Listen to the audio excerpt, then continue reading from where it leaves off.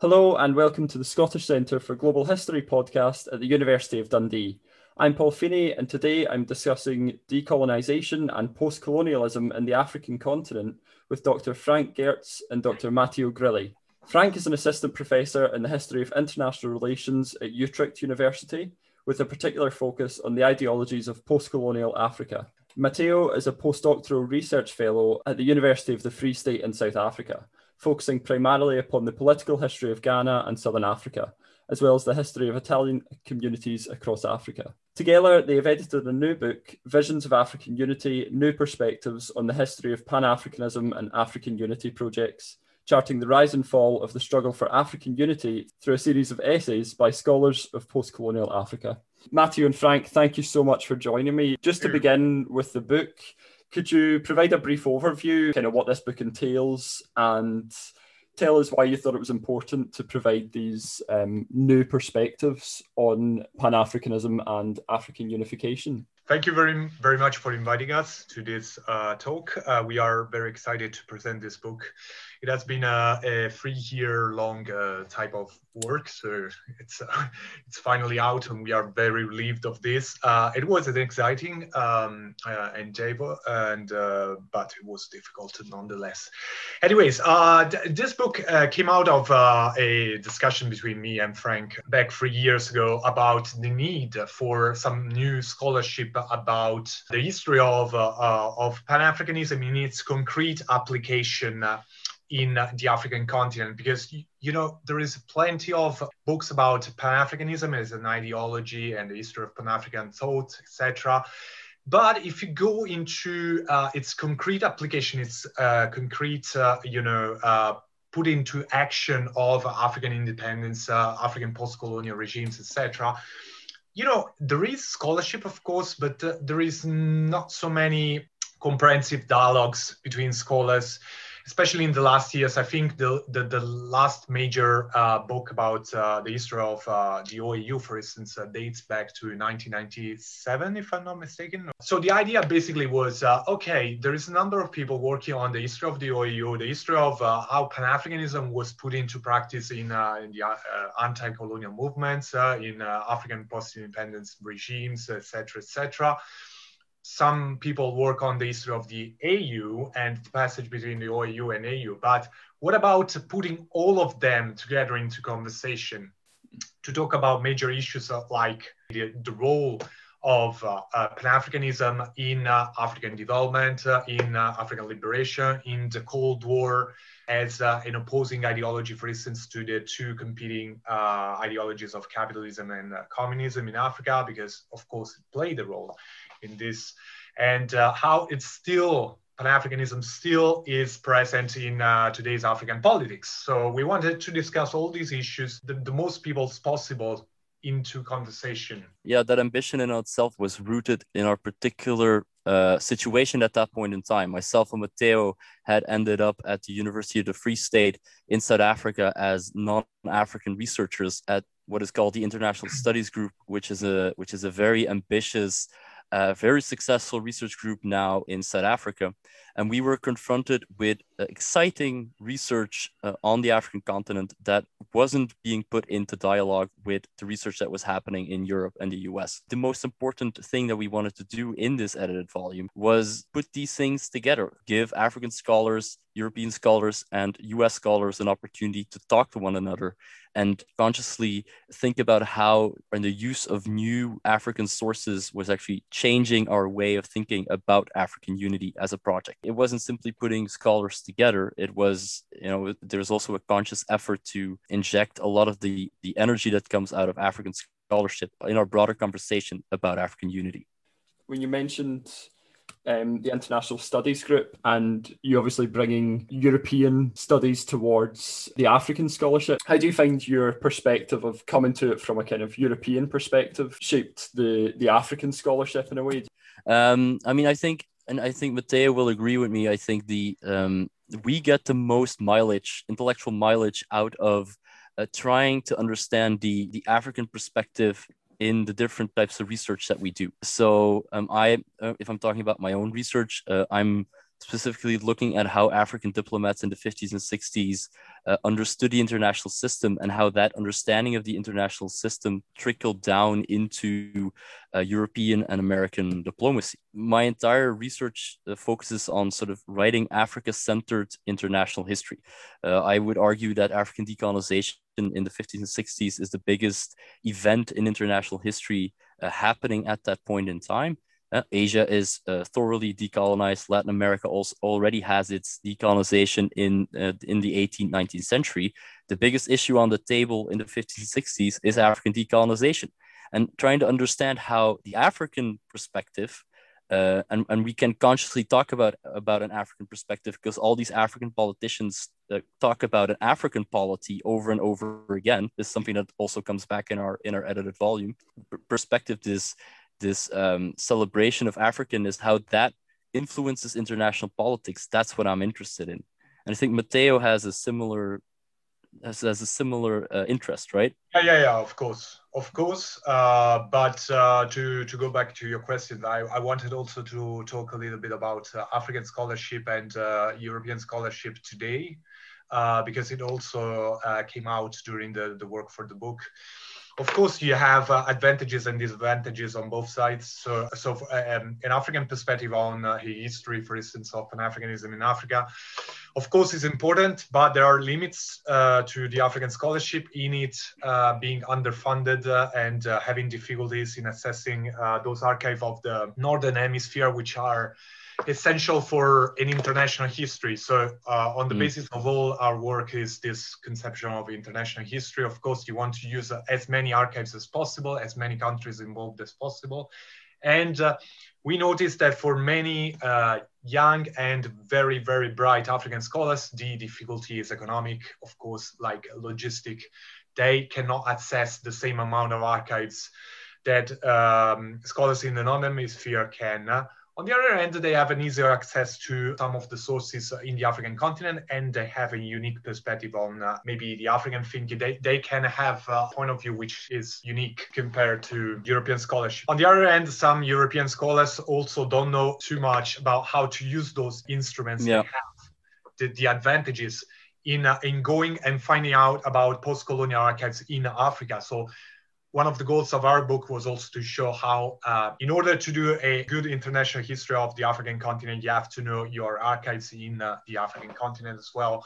Because sometimes diplomatic history in Africa is made out of like searching sources in very small archives scattered all around, and sometimes hardly accessible, like even endangered and not easy to assess. So there is a number of practical issues other than theoretical consideration to take into account. So I think our attempt was also to put in conversation the African scholarship, African scholars and European scholars, also for them to exchange their perspectives, theoretically speaking, but also the resources they can use for their research. It was the main reason we were so keen to include Chetso Molefe's essay. She's the archivist of the African Union archive in Addis in Ethiopia, and she wrote an excellent contribution on how they are reorganizing the archives. That's sort of a clear example of our commitment that comes with this edited volume that really wants to make the case for using African archives in a theoretically well thought out context. Can you talk about just a touch more on using African archives and the kind of sources that you found there, and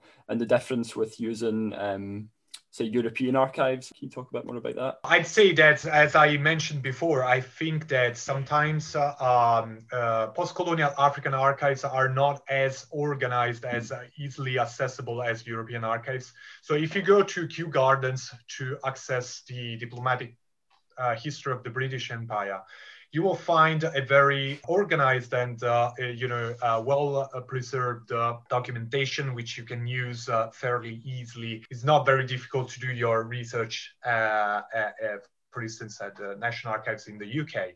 But if you go to archives, for instance, in Ghana, Tanzania, or Kenya, etc., you may face very difficult situation in which the foreign policy section, let's say, of an archive is not easily recognizable, is not well kept. Sometimes diplomacy, and I think this is one of the subjects of Frank research and mine as well. Sometimes African diplomacy is also expressed through non-traditional means of diplomacy.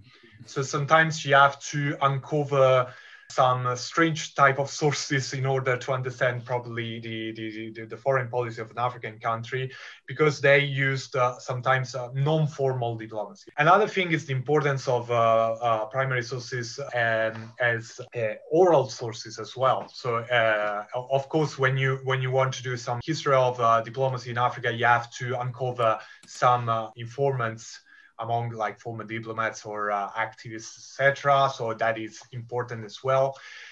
I think it's just a kind of a different job from the one you do in a European archive. It's just you have to know your thing. You have to gain some experience in understanding all these small nuances, understanding how each African state was performing its foreign policy in its peculiar way, how to find your sources, and sometimes to find them in very difficult situations in which archives are not well kept. Again, they may be scattered around different organizations. You have to uncover them, sometimes even like bribing people. I mean, like you have to literally digging into bureaucracy and such things in order to gain access to these materials. The best document I found for my own research on Nkrumah's diplomacy was stuck in between two letters that dealt with a broken toilet in the Ministry of Foreign Affairs, right? Yeah. So it's that type of discovery that really drives me to keep going back, because you can find documents that you just can't find anywhere else, because this disorganization often is also an opportunity. It's an opportunity because people have not vetted the archives as closely as you would have expected, right? There's sort of this opposition that we have between the European archive is very organized, and then the African archive is very disorganized. I mean, there are two things that I want to say about this. One, I don't think this is always the case. The Belgian Foreign Affairs archives, up until last summer, were very difficult to access. We're very tough, very poorly organized, and are covered in mold. So there's this program now to treat the colonial archives, right? The Belgian archives as they relate to Congolese colonization. Those are treated for mold now, right? Is that on the status of a well-organized European country? I don't think so. While the Kenyan archives and the Zambian archives, up until a certain date, are very well-organized, you just have to have the economic means to get there. And I think that is a big, big issue. The second thing about the use of African archives is, I would argue that it's very important that you, as a historian, reflect on how the discovery of documents, or the use of the documents you get from African archives or extra European archives, non-European archives, actually changes your conclusions, changes what you want to argue, fundamentally shapes your topic. Because one of the things I'm very unhappy with is research that actually just works with European archives and then goes to a non-European archive to essentially confirm what you found in the European archive. I always compare this with what happened at the end of the Cold War, when the Soviet archives opened up, and historians who had worked on the Cold War without having access to the Soviet archives took their conclusions that they had formulated in the 80s and then went to the Soviet archive and confirmed what they had already written. Right, which they didn't sufficiently reflect on how the Soviet perspective had changed their understanding of international history. And I think this is the main challenge for the future, and this is also the challenge that we put in the book, is if you want to write genuine global history, if you want to write genuine international history, you have to have the theoretical flexibility to genuinely reflect on how the archives that you're going to use that aren't located in Europe, how they fundamentally change the dynamics of the international history that you're writing. You touched on some really important points there. Most importantly, that in I suppose both the theoretical and the practical application of taking in these histories, it needs to be and as wide a franchise as possible. And I think that's where the book really comes in effectively, is that you've got this range in both where scholars are from, but also their kind of pretenses and arguments and stuff like that, all kind of coming together and coalescing within the book. And as well, I think that's where the importance of institutions like the International Studies Group comes in as well, because it's a real kind of sharing ideas and of people across different countries and cultures, but then also sharing, like you said, practical tips on how to use archives in African countries, and then also taking apart some of maybe our preconceptions about using archives in African countries or stuff like that. So yeah, that's really fascinating. I would just add a last thing we noticed about African scholarships. Another limitation for African scholars, if I have to be honest, we noticed through the process of, the sending out the proposal for the book and, looking at the submissions, etc., is that sometimes African scholars they have to face an enormous, lack of funds on the one side, and then an enormous amount of teaching they have to endure, say. So sometimes African scholarship is looked a bit, it's deemed sort of inferior to the European scholarship, just because there are limitations in that. For instance, the use of primary sources, which is based not only, I'd say absolutely not on lack of capacity, lack of understanding of how to be a good historian on their side. I think African scholars are tremendously good in doing history. The problem is that sometimes they don't have the time, they don't have the resources to go on the field. Paradoxically, even if they are so close to their sources, they sometimes don't have that time because there is not much money, and so the few that have jobs in the academia, they are operated with work. They have this problem with.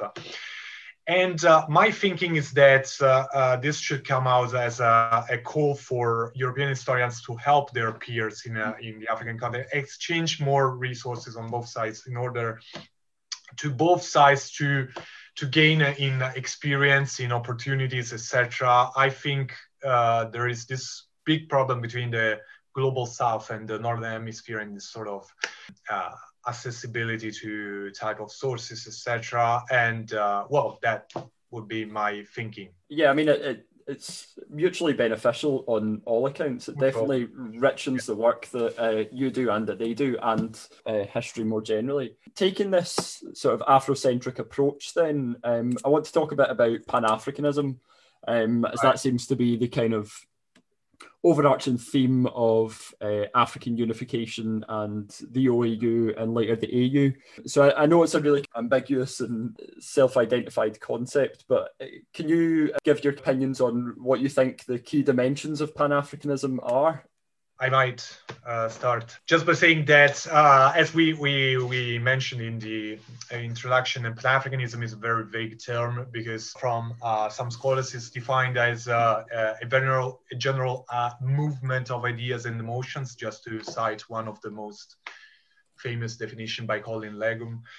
And so it's not rooted in one single ideologue or one single theoretical framework, but it's more like the result of some events that happened to the African people, people of the African diaspora, etc.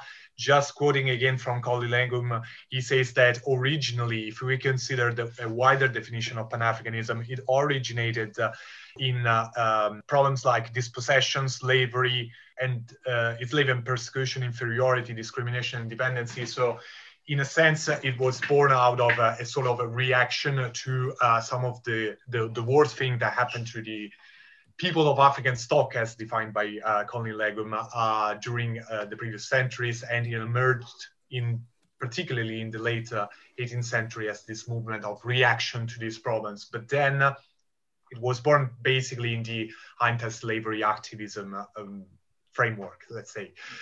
But then I'd say that in the 20th century, it became more and more active with the years passing by. And it became a very useful tool for a number of other endeavors, like anti-colonial activity, liberation struggle, and then post-colonial development projects, nation building, etc., etc. So it became more and more ideological and practical, let's say, tool for African people and people of African descent, of course. But then this book is primarily focused on the African continent.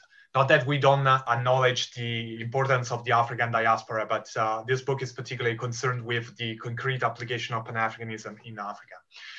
So I'd say that in the 20th century, we see Pan-Africanism become more and more active, which doesn't mean that it becomes one single ideological tool or political tool, but it's still like divided in very different interpretations. But then it became more and more sort of used concretely in African politics. And so we have this passage from conferences, from very intellectual discussions to the phase of politics.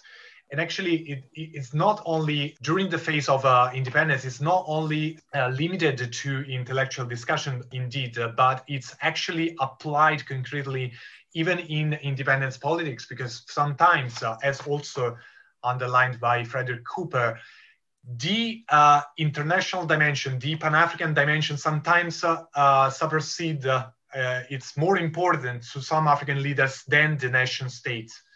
So it was really important in the independence process. Sometimes a few leaders decided to go with Pan-African projects while they were still fighting for independence. One example, for instance, is the Mali Federation, which is created even before the independence of Mali and Senegal, because the Pan-African dimension is actually, in their minds, is more important than the nation state itself. So I'd say that, again, it's not only a very vague ideological discussion, it's a discussion about international politics. It becomes a question of how to organize the post-colonial Africa, basically.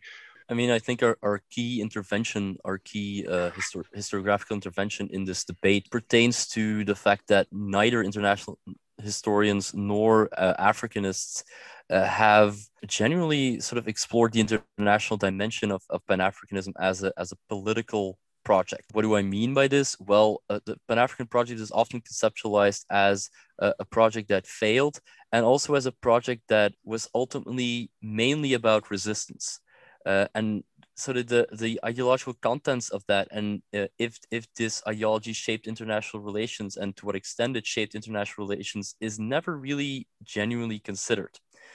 And I think what we wanted to do with the book is really sort of flesh out the theoretical and multifaceted aspects of the Pan-African project to show that this fully fledged ideology actually did shape a lot of the debates that people were having around the world in the 50s and 60s. Pan-Africanism becomes more political in the 20th century. I think our claim is that you have to take a very maximal view of that argument.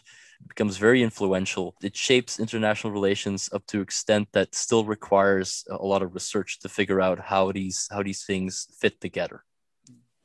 I suppose when you're saying there about how it shaped international relations, the contemporary singular narrative, if you will, is that African decolonization was shaped by the interests of the Cold War powers and the former colonial states. So decolonization occurred in congruence with whatever the previous colonial powers wanted economically and politically for the African continent, as well as the sort of business interests and ideological interests of the Cold War powers. Would you agree with that sentiment, or do you think that African leaders had much more agency in redirecting the aims and interests of both the Cold War powers and the previous colonial powers? My conceptualization of Pan-Africanism is that it should be viewed as an alternative route to modernity. It should be viewed as an alternative modernization project. And this was generally an accepted notion in the 50s and 60s.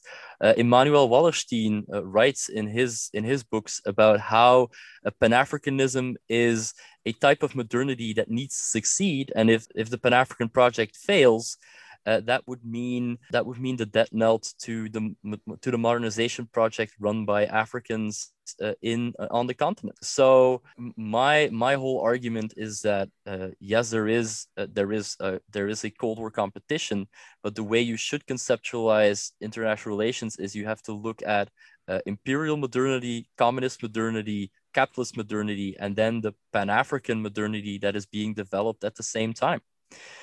So that's my very short definition of how Pan-Africanism shapes international relations. Matteo published a book on Nkrumah's diplomacy, so I'm sure he can weigh in on this. No, of course, we have a project like the one of Kwame Nkrumah becoming some sort of a major project for the whole continent, because indeed, as mentioned by Frank as well, a project like Nkrumah's one cannot work only for Ghana. Ghana is just, one of the steps towards a wider goal. And this is theorized already by the late 1940s by George Padmore as well. So this is a long discussion that is made among radical Pan-Africanist like circles. I'd say that it's deeply rooted in African socialism as well. They go together very much in the sense that African socialism sometimes it's connected with African socialism by definition. And again, African socialism together with Pan-Africanism plays against the two sides of the Cold War as well. It tries to stay away from this sort of divide of the post-colonial situation in Africa. So Pan-Africanism absolutely becomes an important tool for the entire continent for the success of this modernization project.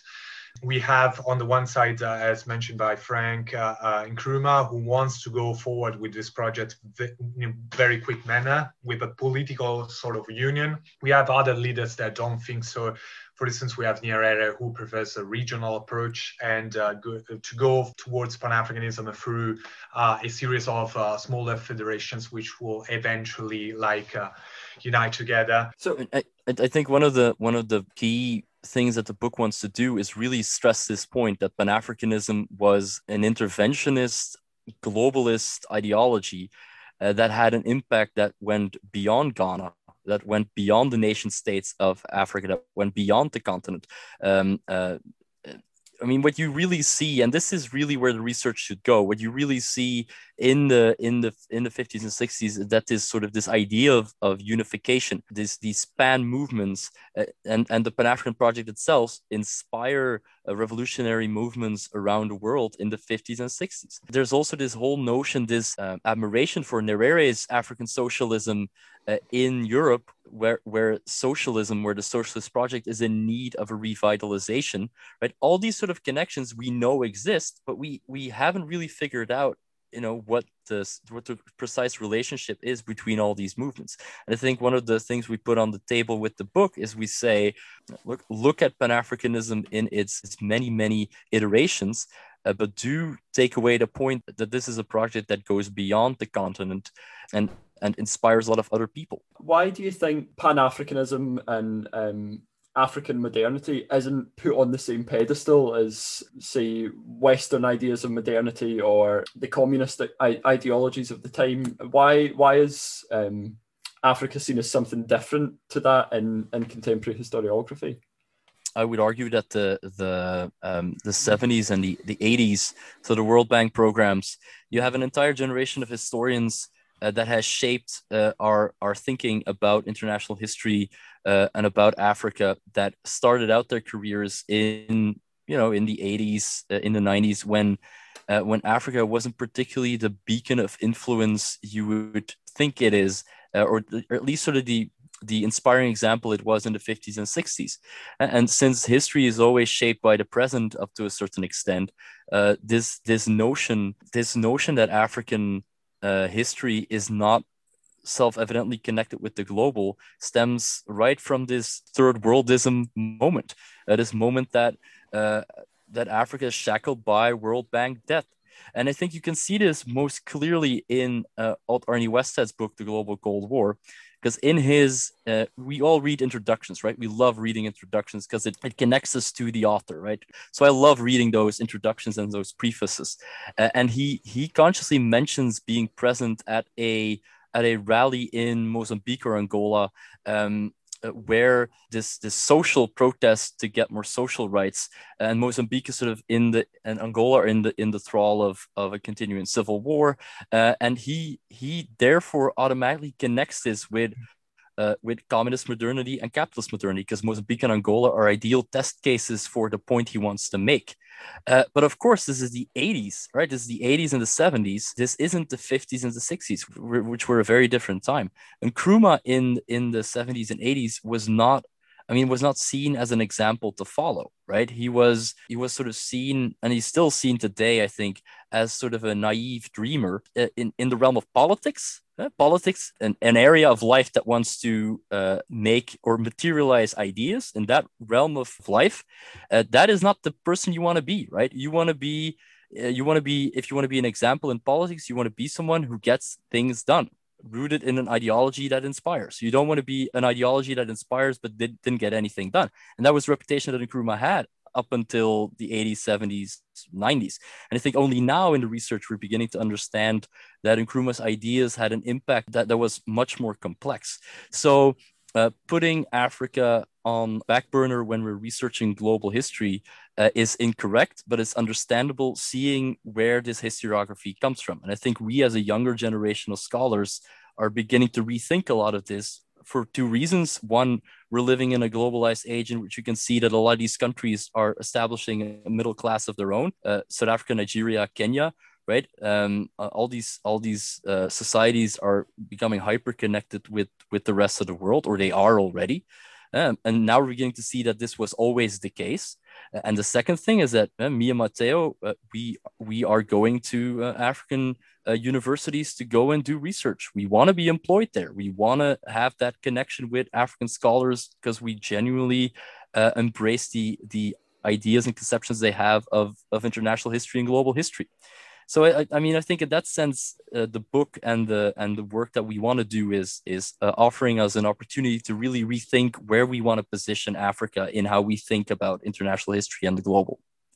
I was just thinking that one of the reasons why I think Nkrumah still has a large following, and in a sense the whole Pan-Africanist movement to this day, is that I think that if indeed, as Frank underlined, Nkrumah showed some kind of failure in the concrete application of Pan-Africanism.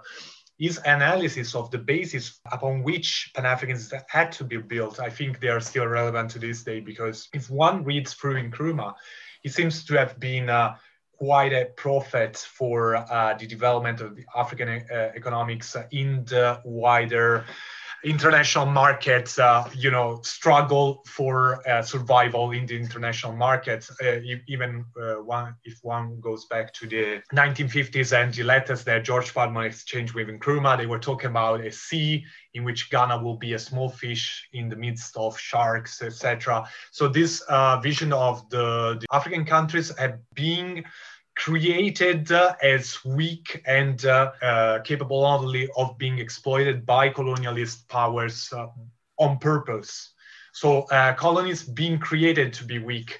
And so Nkrumah theorized that they could not survive the international system, both like strategically, military, etc., but also economically. Integration is necessary, at least to face the challenges of the international market. So I think, in a way, Nkrumah is always defined as a naive person, but in fact, he was well aware of the emergence of this gigantic protagonist of in the international market. And I think he also he was very aware of the debates happening also in Europe about the European market, etc. And the way that Europe as well was aware of the difficulties facing the small European nations in a growing continental-wide markets fighting each other. So I think those dimensions of Pan-Africanism in Nkrumah's interpretation, they are still very relevant to this day because they talk to us about the role of Africa in the international stage from various perspectives, etc. It's not even just that ideologically, these African leaders had a real influence on international politics. People like George Padmore and CLR James and Arthur Lewis had a real impact on global economic development. Do you think if we don't take into account the economic necessities of these arguments and the kind of political practicalities behind it, Pan-Africanism is at risk of being almost confined to culture and commodified whilst neoliberal practices go ahead? Would you agree with that, or do you think that we can fully engage with Pan-Africanism on its political and economic grounds? I think today the reality is actually going forward with Pan-African plans in a way, in the sense that you see regional, for instance, cooperation in various matters like going forward and actually accelerating in the last 20 years, I'd say. So even if it's maybe not defined as Pan-Africanism, it still plays a big role. We see that happening ever than before. I think now the African continent is more Pan-African now than it was in the 1960s, paradoxically, in the sense that absolutely really things more going forward, because people actually embrace this idea that indeed in the world market, in the world political situation, etc., you got to cooperate, you got to stick together. And to the point that we have talks in East Africa, for instance, of creating federation, creating a monetary union, creating a situation in which you have a supranational entity possibly happening in a few years.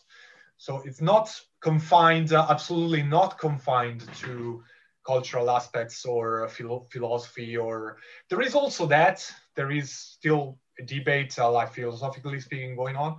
Ghana, again, is a very interesting case study in that respect. My current research project tries to look at African neoliberalism and what neoliberal development looked like. It's interesting to see how these Pan-African ideas are picked up and used by Jerry Rawlings after his coup.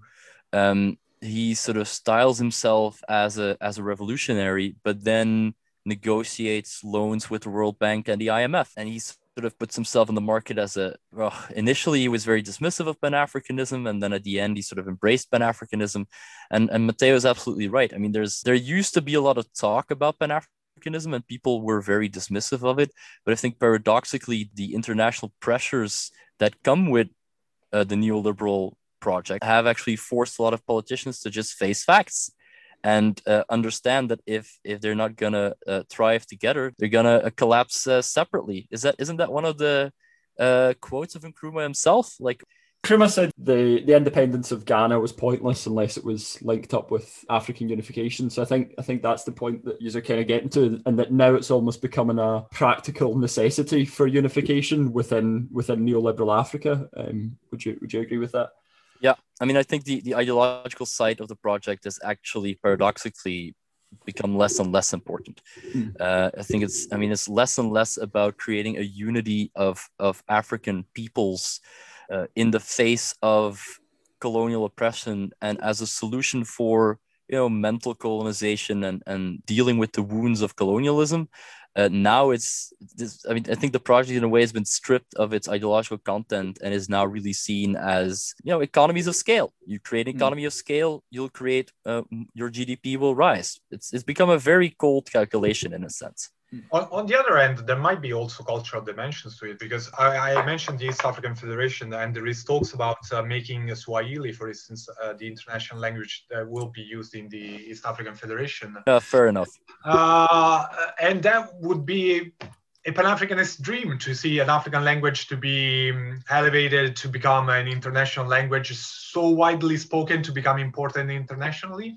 We will see, I guess. Yeah, we're historians. We're better about the past than we are about the present. Going back to the past, then, when ideology was seen as really important to the decolonization process, can we talk a bit about the different sort of visions of unity that existed between African leaders? We mentioned Nkrumah obviously had a rapid approach towards the necessity of Pan-Africanism, but can we talk about maybe some of the other states like Tanzania and Kenya and how they sought to achieve the Pan-African dream, if you will?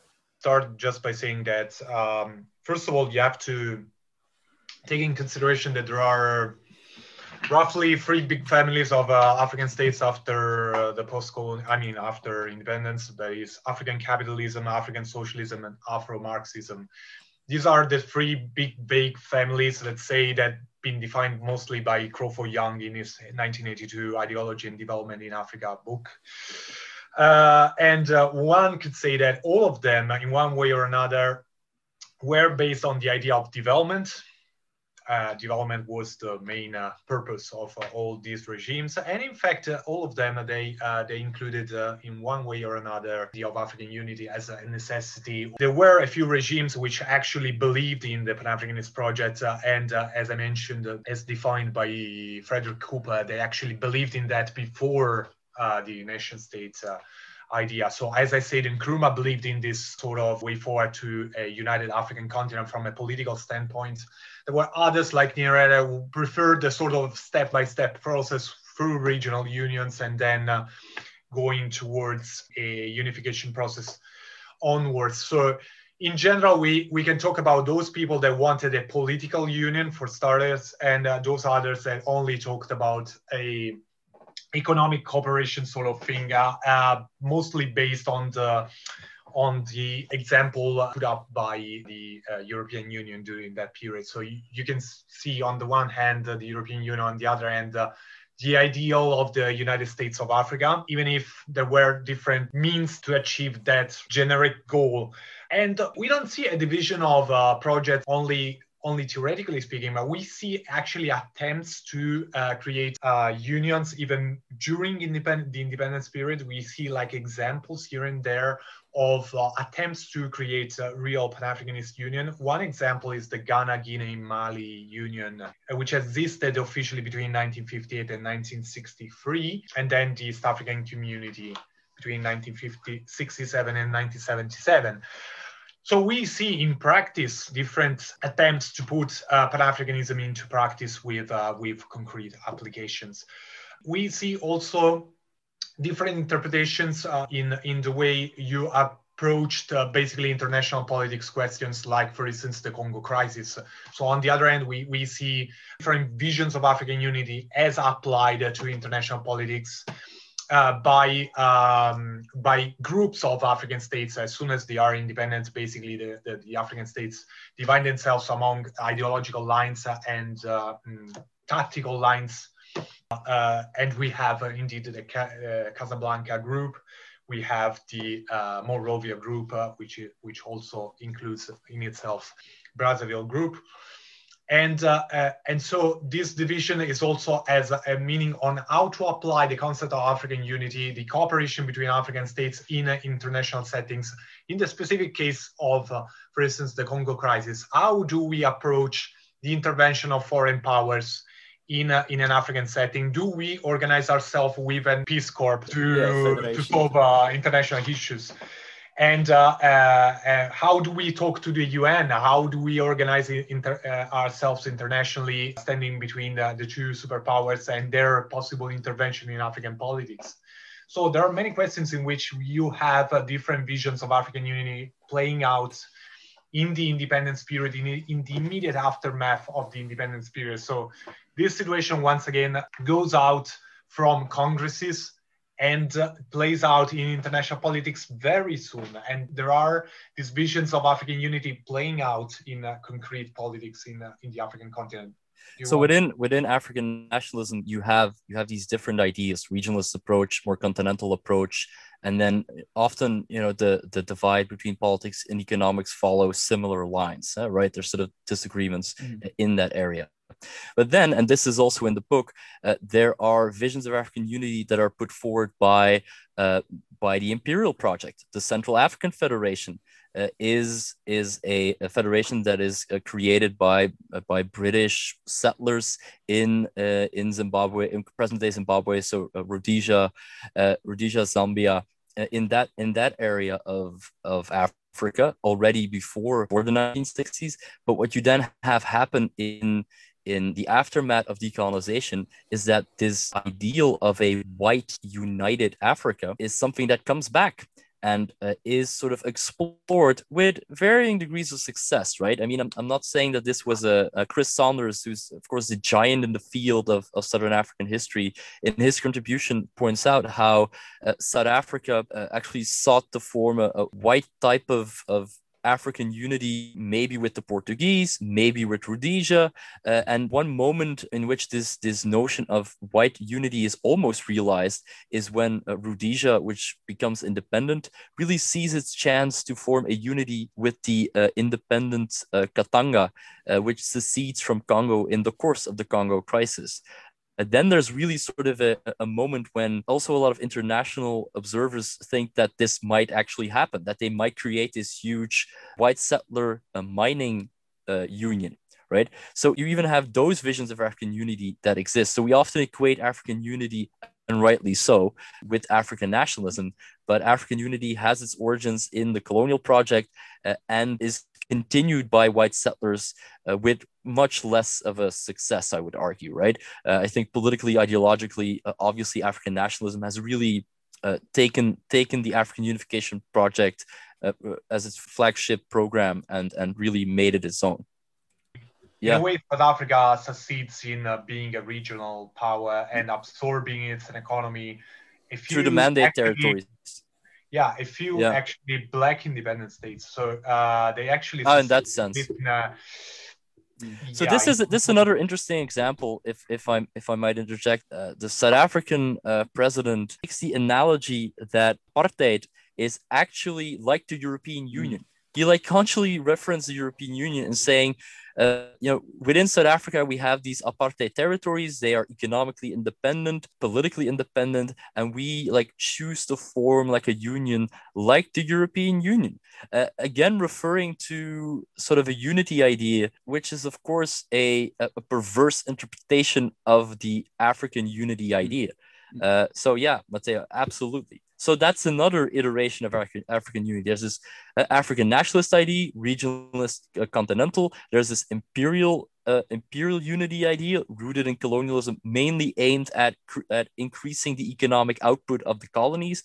And then there's these white federation ideas, which can be external, South African federation with areas like Katanga or Rhodesia, or even internal, where South Africa makes the claim that they're actually an example of African unity because they have all these apartheid territories that they form a voluntary union with. And all these things emerge and are part of the book.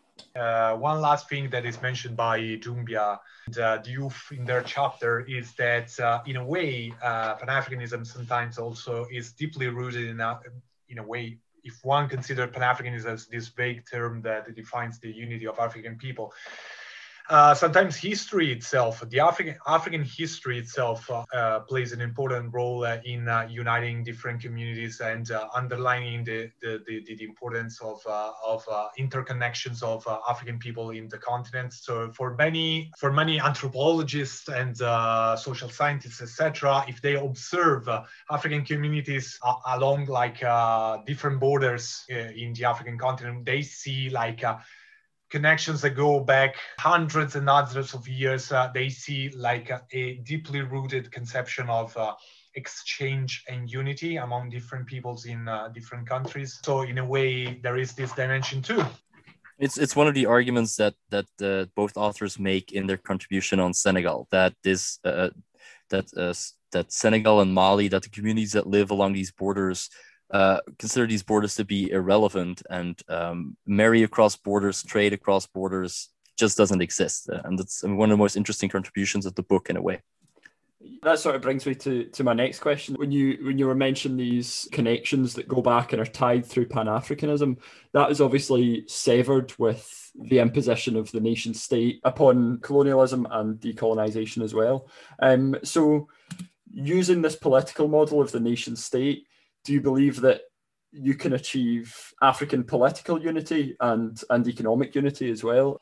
That again, the nation state in some cases was actually accepted just because it was there already. So if we go back to Kwame Nkrumah himself, he was a very utilitarian person. I mean, he faced himself with the power that the United Ghana could give him to have a voice in African politics, and he used it. And he actually contributed to the establishment of a nationalism in Ghanaian nationalism. He was not only a Pan-Africanist theoretician and politician, but he was also a nationalist, and he created this vague Ghanaian nationalism. Ghanaian nationalism was Pan-African.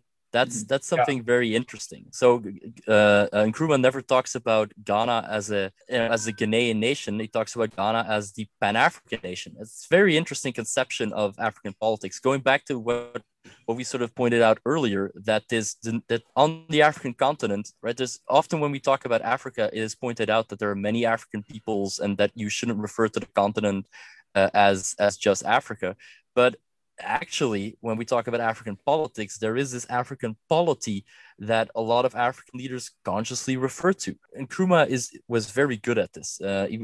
He very consciously put up Ghana as the quintessential Pan-African nation. That is true, but what I wanted to underline was the fact that on the other hand, he also pushed very much forward towards centralization of the Ghanaian states. So if we look only at the Ghanaian, nation state, he also worked towards, first of all, before going to the international sphere, he also worked for centralizing the states, avoiding any federalism, etc., outlawing any regional and religious fighting against tribalism and all these kind of things, and in general trying to keep the nation state together as much as possible. Because he thought that was a necessary step towards Pan-African Union. So I think in many cases, the element of the nation state was just considered a useful instrument. And I think nobody really probably believed in the nation state as it was presented after independence, but they had to use it as an instrument for sometimes power, sometimes, like control of the territory and all these kind of things. So I think nobody really ever thought about going back, and that is the paradox of like the independence process, etc. Nobody really thought about putting the nation state coming out of colonialism into question. Nobody really talked about going to the pre-colonial situation, or they had the nation state ready for them and they used it.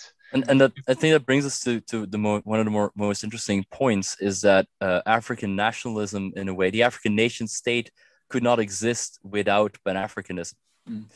As Matteo pointed out, Pan-Africanism was often used, some would say disingenuously, but I don't know if that's even true, right? But Pan-Africanism was often used as a way to paper over a lot of the real differences that existed within the nation state. Ghana was a good example of this, but the former Belgian Congo, the then independent Congo in 1960, it is no coincidence that Lumumba ends up at the Pan-African Congress, embraces Pan-Africanism as an ideology, because it's the ideal way to unite a country that is incredibly divided along ethnic lines with hundreds of languages. And this goes for a lot of African countries. And Nyerere does the same. In Zambia, Kaunda does the same. So this conscious appeal to Pan-Africanism and African unity isn't directed against the African nation state. In a way, it's a necessity for the African nation state to exist. That's really important, and that there's almost too many differences to try and to create separate nation states different to what has been colonially imposed. And like you said, Matteo, they're not seen as important political factions. But within that, is there a fear of Nkrumah's imperialism, or the fear of one leader of an African state using the sort of guise of Pan-Africanism to create a centralization of power underneath them? Is that a fear, or is Pan-Africanism used more as an ideology which allows for loads of disparate views within the OAU? Well, of course, Kwame Nkrumah was actually accused of looking to become the dictator of the United States of Africa. And in fact, Nkrumah could be accused of such thing because he was talking about a one-party state for the African continent. So in a way, he was already like picturing a sort of a strange type of African Union. But on the other hand, nobody really had the opportunity to get to that, because the OAU in 1963 was created on purposely to be weak and to be, very not political, very much about like loose economic cooperation, etc. Just to avoid that, the question of sovereignty of African states was central to the debates about Pan-Africanism in the early 1960s. And for the majority, all African states, I'd say mostly the Francophone ones, but not only the Francophone ones, were actually scared of losing control over their sovereignty. And that was one of the main points of opposition. But you see the same thing in the European Union as well. I mean, states are actually scared of losing sovereignty. Yeah, and I mean, I can make this even more complicated if you want to. So the Leopold Senghor, so the leader of Senegal, who up until Senegal's full independence in 1960-61 pleads for a union with France. He literally calls Nkrumah a black imperialist and the Ghanaians African imperialists, because his reasoning is he calls himself an African socialist as well, like Nkrumah, but his definition of African socialism is very complex. So for Senghor, imperialism was wrong, not because of the imposition of European rule on Africa, because there were many benefits that came with the European presence in his reasoning, namely civilization, the French language. So he thinks French civilization is a benefit of imperialism. His problem with imperialism is capitalism, is the exploitation by Europeans of African peoples. That is what he thinks is wrong with imperialism. So his solution for the post-colonial state is we need to get rid of capitalism. African socialism is a solution for this, and then we can still have a connection with France and with Europe to keep the exchange of cultures going. Like, that's his conception. His view is that Nkrumah, in that sense, is an imperialist, somebody who wants to impose his rules and ideas on Africans in return for nothing.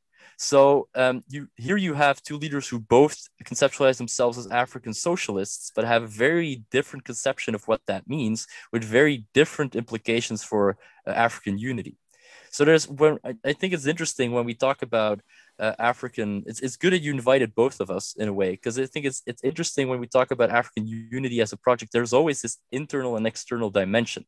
There's always this sort of external dimension of African unity, the debate we have as it relates to international relations, European affairs, political project.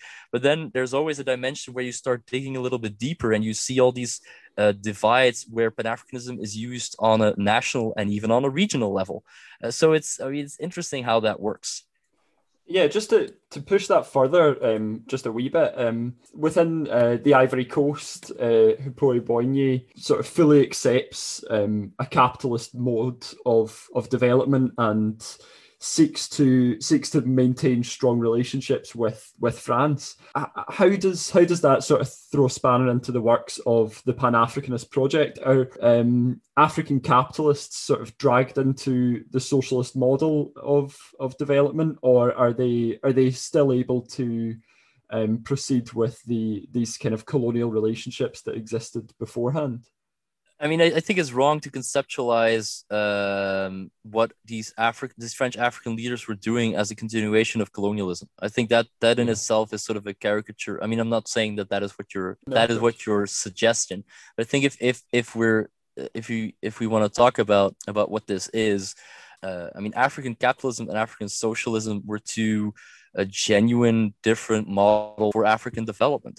There's this moment where Nkrumah visits Ivory Coast, a moment that Paul Nugent puts forward in his book, where both leaders sort of agree to have a wager to see which model will provide the most development and will be sort of the best model for African modernization. So both of these models were genuine African solutions to African problems. So I don't think one model was sort of dragged in with the next. They were just different ideological projects put forward by different people who had genuine ideological ideas. Even there's often this sort of sense of putting people like Leopold Senghor or the leader of the Ivory Coast in sort of the neo-colonial caricature.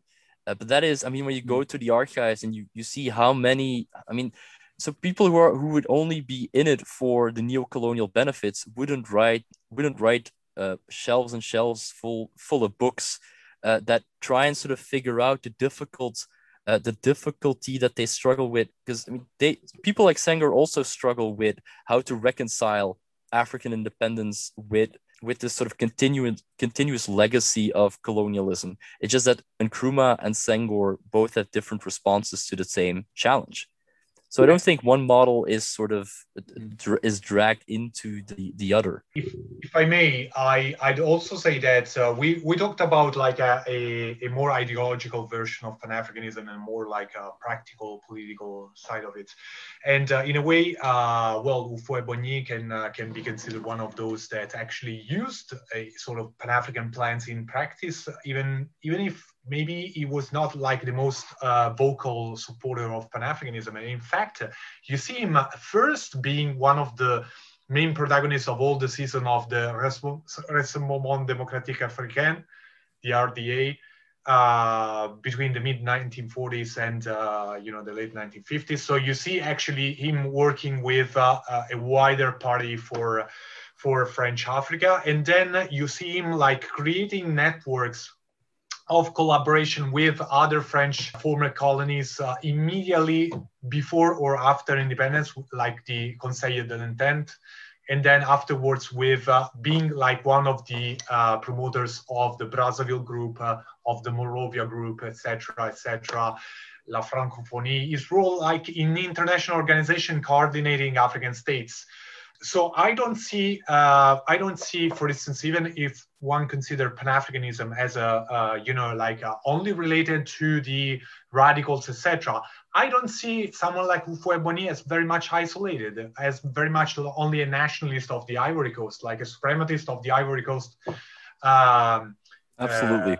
To all the other nations, but in fact, he was very much a player in the international stage of the African continent internationally, like connecting. Of course, he wanted also to connect these networks of African states with Europe, with the Western world. But on the other hand, he wanted cooperation. He wanted to use unity as a tool for politics. So once again, sometimes we see Pan-Africanism actually playing out, even if it's not spelled outright in the way Nkrumah did. We even in the first phase, actually, we see even somebody you will never associate with Pan-Africanism, like Tubman of Liberia, being involved in talks about Pan-African Union or Union of West African States, etc. So Tubman actually had sort of a very underdeveloped notion of African unity. He sort of puts forward like an African development program where Liberia would sort of act as like a beneficiary for other African countries, but he's never indeed really included in these political conversations. But even this Tubman is, I think if we want to take your words, Paul, I think it's more accurate to say that whatever project you put forward in an African political context, somehow you get dragged into a discussion about African unity. I think that's the most accurate, the accurate description of the situation. There are very, very few examples of states that are completely cut out from the, like this idea of a supranational, at least like coordination, collaboration. So on that then, or is the individual ideology of the states important to the Pan-African project? When they seem to kind of have the same overall goal of African development and kind of like you said earlier, Frank, like an economy of scale. Does the difference of ideology among the states, I suppose, is that really important today when discussing themes of kind of African political and economic development? I mean, the past shapes the present, right? So, I mean, we can take Ghana as an example again, right? The way Ghanaian politics is set up now is that there is, I mean, I noticed this when I was there. There were sort of elections there, and the CPP, so Nkrumah's original party, I mean, Matteo is the ultimate expert here, right? But I mean, it's a very small, non-significant party anymore. It doesn't really have any weight. But you can see these other parties still being forced to have a conversation with a guy who's been dead for how many decades now? These nationalist leaders who put forward very powerful visions of the future are still alive and well in political debate. So I think those ideological divisions matter, but they've of course transformed in that people in the 50s would not have recognized if you would have showed them to them, but they come up in discussions. I mean, and this is not right. This is not an African thing. I mean, look at the United Kingdom. This perpetual reference to the Second World War in everything that happens. You know, not if a street floods, somebody will come out and say, "Well, we've survived the Blitz." So of course ideologies matter in African politics and in continental politics as they do everywhere. I'd say that ideology was very, very essential in African politics just in the 1950s, 60s, maybe a little bit in the 70s, but then afterwards it became less important. But on the other hand, these talks about African unity became ingrained in any African political discussion. So even if ideologies maybe died out, Pan-Africanism just kept looming around and is still very strong, I think, everywhere. So just to summarize then, back to the book, what are the could you summarize the main key lessons that you would like the reader to get from these collection of essays on new perspectives on African unification and Pan-Africanism? So I think, as we already pointed out, I think one of the main messages of the book is open up African archives and utilize them in the theoretically well thought out manner. Appreciate that the opening up of archives, and also we have other contributions as well. We have legal scholars, we have legal scholars, and we have political scientists who are all looking at the innovations that have happened in the past 20 years in African IR, in African legal theory, and we're trying to incorporate these things into their work. But for us as historians, our main takeaway is utilize the African archives in a theoretically thought out way. That's one key message of the book. And of course, the fact that there are political scientists and involved, etc., also tells you the importance of making historians and political scientists in a dialogue together, because one helps the other to understand better the whole issue. And I think this, I wanted to make only a history book, but then when we transformed it into an interdisciplinary book, I think it became even stronger, because it is important to understand the different, and that I think is one of the major selling point of the book, is this dialogue between history and current politics, political science, and type of analysis that discuss the situation of African Pan-Africanism now. Because, for instance, when you talk about the establishment of a human rights commission in the African Union, you have to think about all the discussions that happened throughout history about what is African in terms of philosophical and legal unity amongst different African systems. So how do we define what is African in terms of legality and etc.?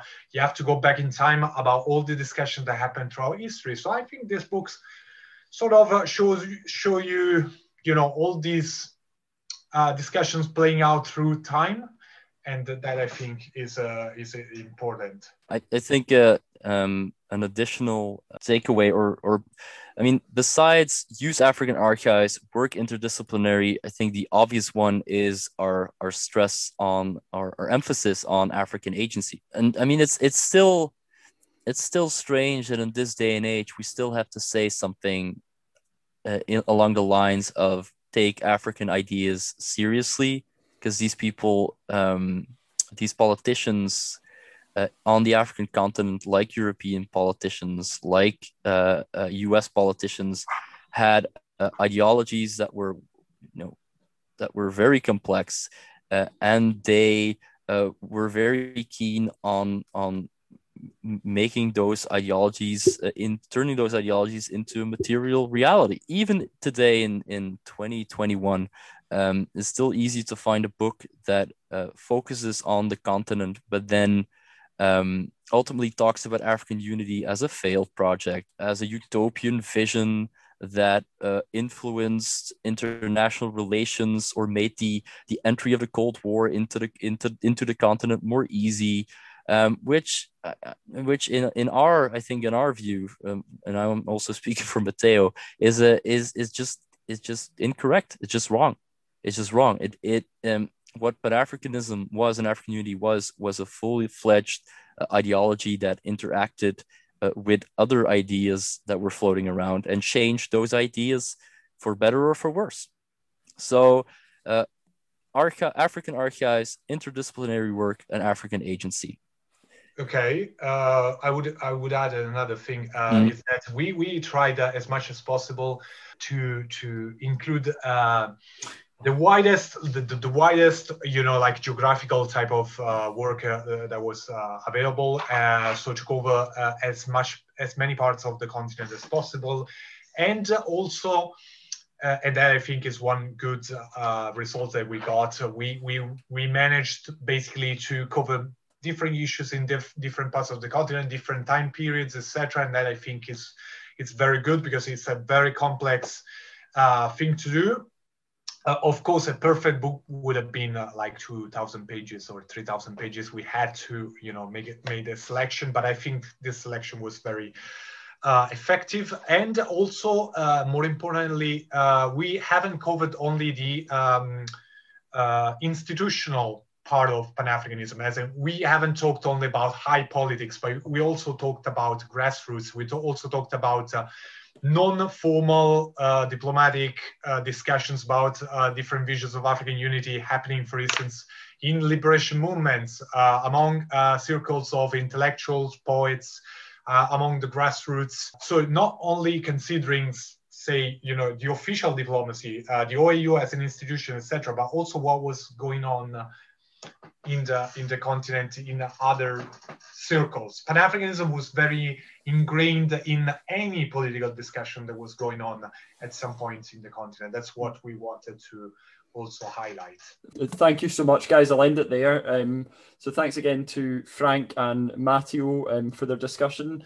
The new book, Visions of African Unity, New Perspectives on the History of Pan-Africanism and African Unification Projects, is available on Palgrave on March 13th, 2021.